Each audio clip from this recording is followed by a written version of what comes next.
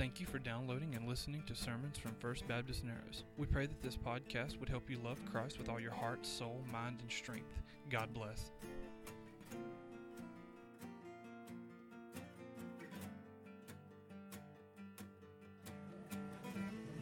Now, we walked with Jesus last Sunday to the Mount of Ascension, which is on the top of Mount Scopus, very near where the college is located now. There's a place up there that traditionally they say there's the footprint in a rock there where Jesus stood when he ascended. Whether or not it's true is elementary to me, but he did ascend, went back into heaven, and disappeared from their sight. That's what we want to look at today. Imagine with me, if you will, that you've been a part of Jesus' ministry for now on to 3 years. You've either been a disciple that followed him and listened to everything that he said, or you've been an audience member in the crowd. Maybe even he touched your life. Maybe he healed you of some disease or calamity that you had. Maybe a family member was touched by Jesus, but nevertheless, for the last 3 years, you've interacted with Jesus in some way or another, there in Jerusalem or down by the Sea of Galilee or some other place. Just imagine that. And all of a sudden, he was gone. How would you feel? Where are you going to go next Sunday? Who are you going to listen to? What if you do have a sickness or a disease in your family? Is there anybody else that's going to be able to cure and heal like he did? Is there anybody else going to be able to speak like he did? After all, the Scriptures said that never a man spake like this man. Certainly the scribes and the Pharisees can't step into the void left in Jesus' departure because they had nothing to offer the people and had not prior to Jesus' arrival on the scene. They were self-righteous, egotistical, careful of their position in the Jewish hierarchy, and they wouldn't soil themselves by even touching unclean people. After all, they condemned Jesus for doing that very thing. They said, "This man eateth with sinners." So who are you going to go to for inspiration? Who are you going to go to for help? Jesus is gone. And I heard a preacher say one time that the scripture that we're about to read, or that we read part of last week, was the last recorded words of Jesus. And I thought to myself, you need to read the Bible before you try to preach it. Because in several chapters in Acts, Dr. Luke quotes Jesus. He quotes him in the recollection of the story of the conversion of Paul. "Saul, Saul, why persecutest thou me? It is hard for thee to kick against the pricks." And Saul said, "Who art thou?" And he said, "I am Jesus, whom thou persecutest." And then Paul, in the telling of his conversion, says that Jesus spoke to him. And over where Jesus is quoted in the Acts. So this is not the last recorded words of Jesus. The last recorded words of Jesus is something we ought to grasp and live on, because it says it is more blessed to give than to receive. But these words that he shared with the people have significant impact on us as Christians even today. If you want to read with me, let's turn and read. It's in the first chapter of Acts. We had read last week down through 3, and we talked about those things that he shared with the people. Remember that Matthew says that we ought to go into all the world. Mark says we ought to preach the gospel. Luke says we ought to do it under the power of the Holy Spirit. And John says it's a personal, individual call, that you can't slough it off onto the church or to evangelical Christianity, that it's your responsibility. Jesus said to Peter, "Follow me. You do what I've asked you to do, and don't worry about anybody else." That was last Sunday's sermon. If you weren't here, that's sort of a recollection of it. If you were here, you probably didn't remember, so that may be fresh and new to you too. Now we begin with verse 4. "Being assembled together with them, commanded them that they should not depart from Jerusalem, but wait for the promise of the Father, which, saith he, you've heard of me. For John baptized you with water, You shall be baptized with the Holy Ghost not many days hence. When they therefore were come together, they asked of him, saying, Lord, wilt thou at this time restore again the kingdom of Israel? Let me stop, put your finger right there, and let me say, these hard heads, after all that he'd said, after all that he'd instructed, after all he had said to them, well, is it now time for you to restore the kingdom of Israel? They could not get that out of their mind. That was their agenda. That's all they thought he came here to do. They just couldn't grasp it. And Jesus said to them, it is not for you to know the times of the seasons which the Father hath put in his own power. Let me just stop there and say that in my lifetime, there have been so many predictions of the return of the Lord Jesus Christ, and Jesus himself says, you're not supposed to know. It's not given to you to know. In fact, this week, a fellow told me that he had read somewhere in some magazine or something that Jesus was coming this week. He told me, better get ready. It's supposed to be this week. Can I tell you that any time that it circulates around the world or throughout the United States or in churches and preachers and television and radio programs that Jesus is coming, I know that he's not. Because he said, in such an hour as you think not, the Son of Man cometh. But Jesus said it's not for you to know the times. Why do you think that was important? I believe it was because if he told us the time, we'd dilly-dally around until the day before like we do everything else. There's people that are not saved that know if they die, they'll go to hell, and they're just putting it off. They're just waiting for another day. They're just trying to live all that they can before they get saved with the attitude that getting saved destroys your life. Nothing could be further from the truth. God doesn't want to damage your life. He wants you to have abundant life, but only in Him, because outside of Him, you're hopeless and helpless. That would have been a good place for an amen. If I was sitting out there, I would have said, amen, preacher. Without Christ, I'm hopeless and helpless. So Jesus told them, it's not up to me to tell you the times. He didn't chide them for saying, are you still hung up on the kingdom of Israel? But you shall receive power after that the Holy Ghost has come upon you, and ye shall be witnesses unto me, both in Jerusalem and all Judea and Samaria and the uttermost parts of the earth. And when he had spoken these things, while they beheld, he was taken up, and a cloud received him out of their sight. And while they looked steadfastly toward heaven, as he went up, behold, 2 men stood by them in white apparel, which also said, Ye men of Galilee, why stand ye here gazing into the heavens? This same Jesus, which is taken up from you into heaven, shall so come in like manner as you've seen him go into heaven. Then returned they to Jerusalem from the mount called Olivet, which is from Jerusalem about a Sabbath day's journey. They're going back to the upper room and talk about all of this. They're about 3/4 of a mile from Jerusalem. This place that I told you about, that if you go with me to Israel, we'll get to see, is just at the top of the Kidron Valley. From there you can look down across the Mount of Olives toward the eastern gate that is sealed up. One of the great rulers decided that nobody should go through the eastern gate till Jesus does when he comes back, so he had it sealed up. You look across at that great wall. They're going back to talk about all of this. My message this morning is a question. Why should there be joy in his leaving? Why can we find joy in the departure of Jesus? Remember how I started this morning? Imagine that you walked with him. Imagine that you talked with him face to face. Imagine that you felt the power that was in him. Remember the Emmaus encounter? Our hearts burned within us while he talked with us. Remember the way he touched lives, and only Jesus could do this, and the way he healed people, and how they rejoiced, and how he brought back the widow of Nain's son from the dead, and he raised Lazarus from the dead to the joy of his sisters and his family. Imagine all of that. And now Jesus has ascended. He starts defying gravity. And I believe it was a slow process. I don't believe he went just like that. Beam me up, Scotty. I believe that he started just ascending. And they watched him, the Bible says, intently. They watched him go. Just as you might watch a rocket take off. And he took off, and And the Bible said a cloud received him out of their sight. You ever seen a balloon that the kid lets go in the Walmart parking lot? I'm fascinated by that. I have to watch that thing until it goes completely out of sight.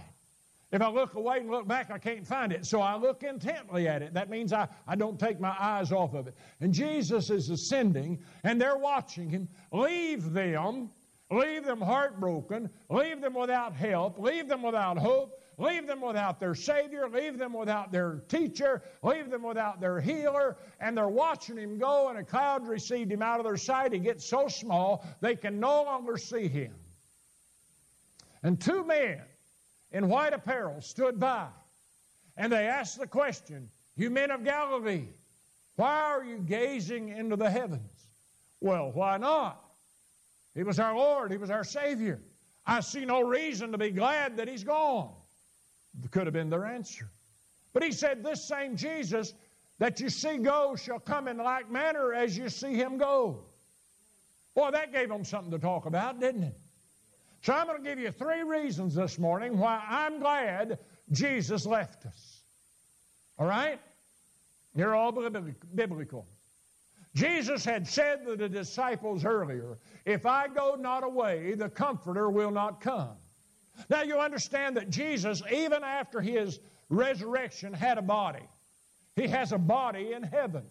He had a post-resurrection body. It was flesh and bones. He didn't say anything about blood. He said to the disciples, "Come and see and touch me and see, for a spirit hath not flesh and bones as ye see me have." He said to Thomas, "Come and put your finger in the nail prints and your finger in my side and see that it's me, and be not faithless, but believing." At that point, seeing the nail prints and seeing the spear print in his side, he still had the scars from his crucifixion. Thomas said, "My Lord and my God." Jesus had this body, and he has a body in heaven now. It's different from the body that was crucified. It's an immortal body. It'll never die again. And Paul said, we don't know what we're going to be like, but we know we'll be like him. Will I have a body in heaven? Yes. I'm not going to be a spirit floating around.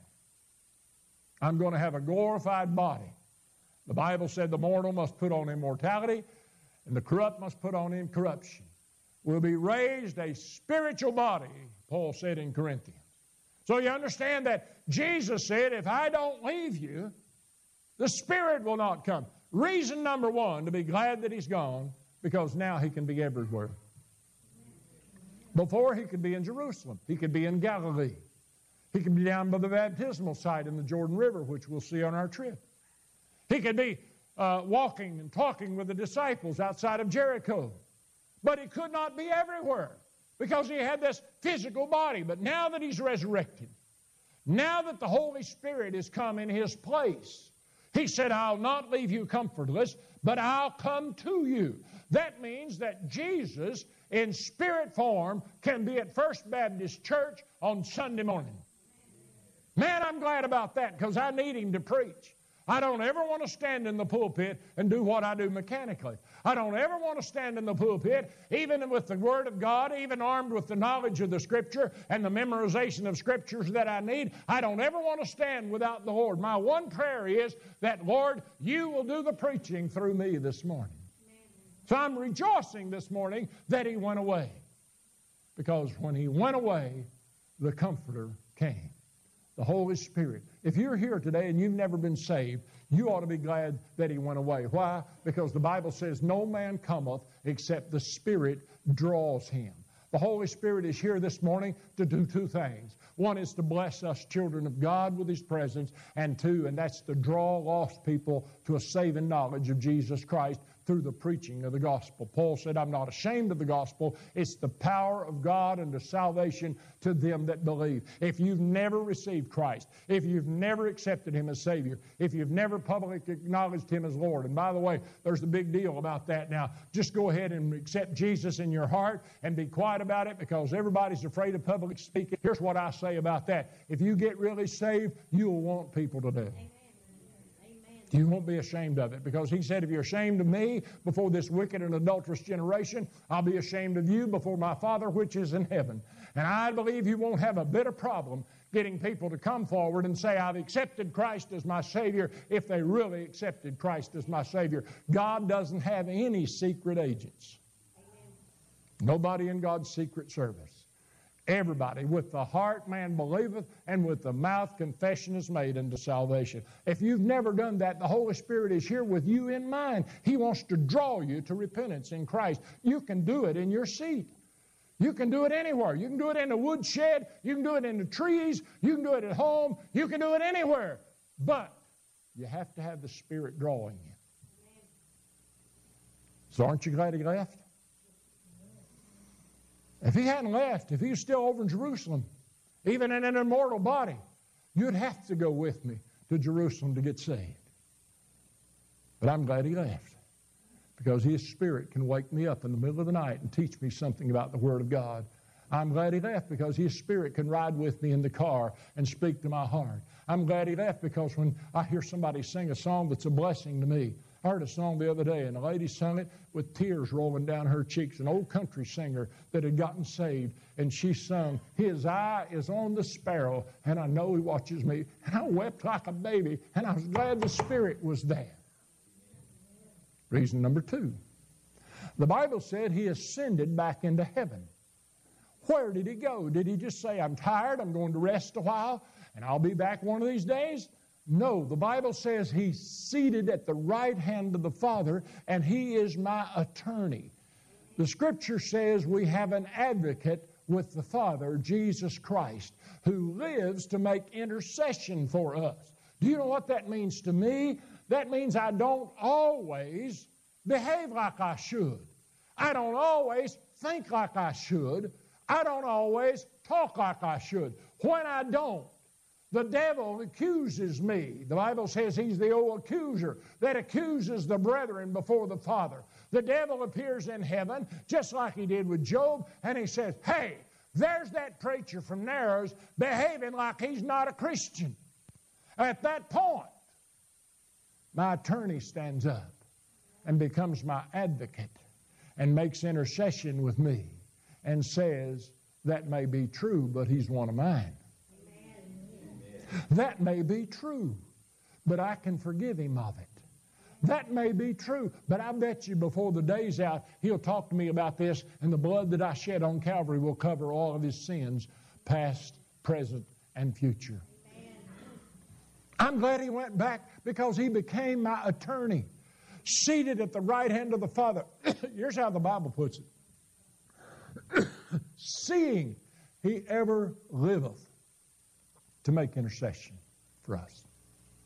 Beloved, the Bible says, I write these things unto you, that you sin not. But if any man sin, we have a lawyer in heaven.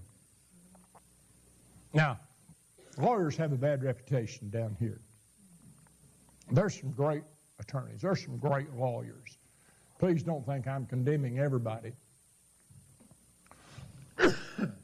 Brother John told a story about a couple that wanted to get married in heaven. And the angel said, well, I'll check on it. And a couple of years later, he said, okay, the wedding's set for Saturday. And they went ahead and got married. 6 months later, they came and said, this is not working out. We'd like to have a divorce. And the angel pulled his hair out and said, it took me 2 years to find a preacher. How long do you think it's going to take me to find a lawyer?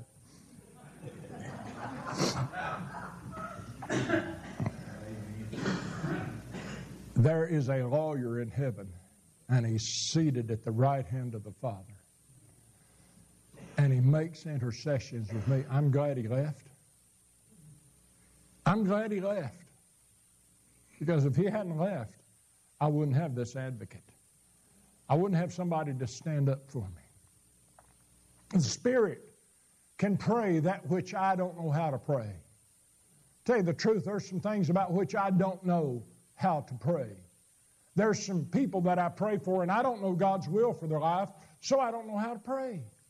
When I visit somebody in the hospital, they may be going through something that God is allowing them to go through that'll give them a great testimony, that'll give them a great faith, that'll increase their relationship with the Lord Jesus Christ, because Paul said, when I'm weak, then I'm strong. I glory in my infirmity. So here I am standing by a hospital bed. Do I pray for them to get well? Do I pray for them to undergo this? How do I pray? I don't know, but here's what the Bible says. The Spirit makes intercessions for us with that which cannot be uttered, because we don't know how.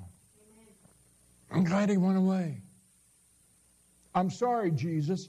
I'd love to have known you face to face. I'd like to see Him now face to face. Just a matter of time till I get to, so I'm patient about it.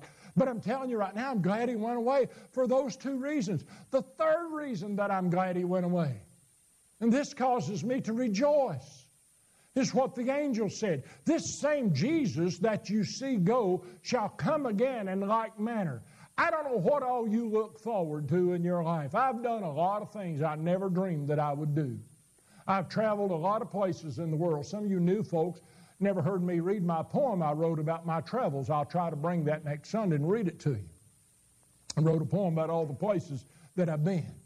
And some of you folks that have heard it don't remember it, so it'll be fresh to everybody. I've preached in foreign countries. I've traveled around. A little boy from Baywood, Virginia. Grew up in a dairy farm in Carroll County. Little or no education. Managed to get through high school. Took some Billy Graham online courses about evangelism and went to the Cove and studied up there under Billy Graham's tutors. But that's all the education that I've ever had. And I envy people with education. I'm not against education. You young people, get all the education you can. If I had it to do over again, I might have gone to seminary and I might have got a doctorate. I've got an honorary doctorate given to me by the Central Florida Bible Institute when I served as president there. But I don't allow people to call me doctor. In fact, went into a store the other day and the fellow said, "Hello, Reverend." I said, No. It's only used one time in the Bible, and it wasn't about a man then. Call me either preacher, Brother Jerry, or hey you. But I've traveled all around the world. And I look forward to this Israel trip. I want to go one more time. I've asked the Lord to let me go one more time. He laid it on my heart. He said, "I'll bless you if you want to go." And so I'm going. I hope all will go with me. But if you don't, I'm still going to go. Why? Because I look forward to it. I've been over there. I felt what I felt in the Garden Tomb. I felt what I felt on the Mount of Olives and by that olive tree that was there the night Jesus prayed. I felt what I felt at Caiaphas' house when they arrested Jesus. I want to feel that again. I look forward to that. But folks, everything I look forward to in whatever years I've got left pales in comparison to the fact that every morning of my life I can look up at the eastern sky and think this could be the day. I'm glad He went back because He gave me something to look forward to in my life. Ye men of Galilee, this same Jesus shall come again in like manner. I believe that I'll be alive when Jesus comes. I do. You say, "Now wait a minute, preacher, isn't that kind of predicting?" Listen, I've got several years left. Don't count me out just because I got gray hairs. I believe I'll be alive when Jesus comes. From the events happening in the world, from the fulfillment of prophecy I've seen in my lifetime, from what I know about the Bible and the predictions of the Bible, when you see these things happen, look up, your redemption draweth nigh. I really believe that's going to happen in my lifetime. And to tell you quite frankly, I'd be excited if it did. Amen. I don't mind dying. I don't mind you burying me. I don't mind you saying a few words over me and crying a few tears over me. I'd appreciate it if you wouldn't, because I'll be much better off. Well, let me give you an illustration. Well, I don't play the lottery. And as far as I know, I don't have a rich uncle. And I've only inherited one thing in my life, and that wasn't worth anything. But if somebody left me $1 million and you heard about it, and you come to me and you said, "Preacher, I heard you got $1 million. I said, "Got the check in the mail the other day after the government got through. It was about $300,000, but and you said, "Oh, I'm sorry. I'm sorry. What a shame. What a tragedy." That'd be sort of crazy, wouldn't it? So when I die and inherit my eternal home and you come around the casket and say, "I'm sorry," I may come back and haunt you. If I cared to leave for a few days, I'd come back and do something bad to you. But you know what I've got to look forward to? Because He went away. He went away. He left me the promise of His return. And that's why I love to serve Him. That's why I love to preach. That's why I'm going to continue to do what I do until Jesus comes. I shared with the Sunday school class this morning, one of our life verses happened to fall in our study in Philippians. He that hath begun a good work in you will perform it until the day of Jesus Christ. That's one of my life verses. And I hope to be standing somewhere looking in the sky when Jesus comes. I'm glad He went away, rejoicing in His ascension. I don't want to do like the disciples and run back to the upper room and sit around and moan and groan. The Holy Spirit came, though, and shook that up, didn't He? He said, you'll be endued with power from on high, and I'm going to baptize you with the Holy Spirit. And folks, I love the presence of the Holy Spirit. I really do. Well, how is it with you today? You feel His presence? You feel His power? You know that He's advocating for you right now because He loves you? He takes up for you? Sometimes love can be kind of misconstrued. We had a little boy that grew up in our church in Florida, in one of our two churches, well, both churches actually, and he was a rascal. I spanked him one Sunday morning. You couldn't do that now. You'd be arrested. But his Sunday school teacher brought him to me and said, he's been kicking all the girls, kicked one in the stomach. And I spanked him good. And he didn't kick any more girls, and he loved me. He followed me around like a little puppy dog. He loved me, but every time he got into trouble, every time he misbehaved at school, every time he said a bad word or anything, his mother defended him. Her little darling could do no wrong. The teachers were against him. The church was against him. The community was against him. She said he's never sinned. If there'd been a marching band of 100 people and he was in the band, if he wasn't walking in step with the others, she would have said, look, everybody's out of step except my little boy. He's in prison now for killing a person. Parents, beware. That's not the way you raise kids. But Jesus may defend me in front of the devil and before God. But because He's my attorney, because He's my advocate, He also speaks to me about some things. Amen. And He says, time to go to your knees. Time to get forgiveness. If we sin, the Bible says, and we confess our sins, He is faithful to forgive us our sins and cleanse us from all unrighteousness. That's what a good advocate does, doesn't he? He not only advocates on our behalf, but he advocates for us in our relationship with God. Would you bow your heads with me? Let me talk to you real serious for a minute. There's two dangers that we face. One is the danger of lostness. If we're lost without Christ, we're living in jeopardy. Why stand ye in jeopardy this very hour, the Bible says? Because Jesus could come back, and we'd be unprepared to meet Him. The other danger is that we are children of God, but we're not close to the Lord. We've let our relationship with Him kind of slip. We're, as the Bible says, backslidden. We go to church once in a while, but we just don't feel what we need to feel. It's not real to us like it was at one time. We're the prodigal child that's gone away from our Father. And the call goes out to come home. The Father has been watching for us to come home. He's been waiting with open arms. He's prepared a celebration. Rejoice, He said. This my son was lost and is found. Either one of those dangers could be present here today.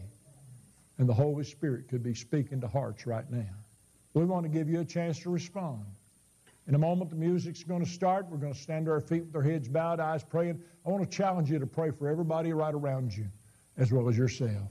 Father, if there's anybody here this morning whom the Spirit is dealing gently with, I pray, Lord, that they'll not go out those doors the way they came in, that you'll make a life-changing, radical change in their lives if they'll just respond to you, if they'll just be obedient to you. Again, thank you for downloading and listening to sermons from First Baptist Narrows. If you have any questions or comments, our contact information are in the notes below. God bless.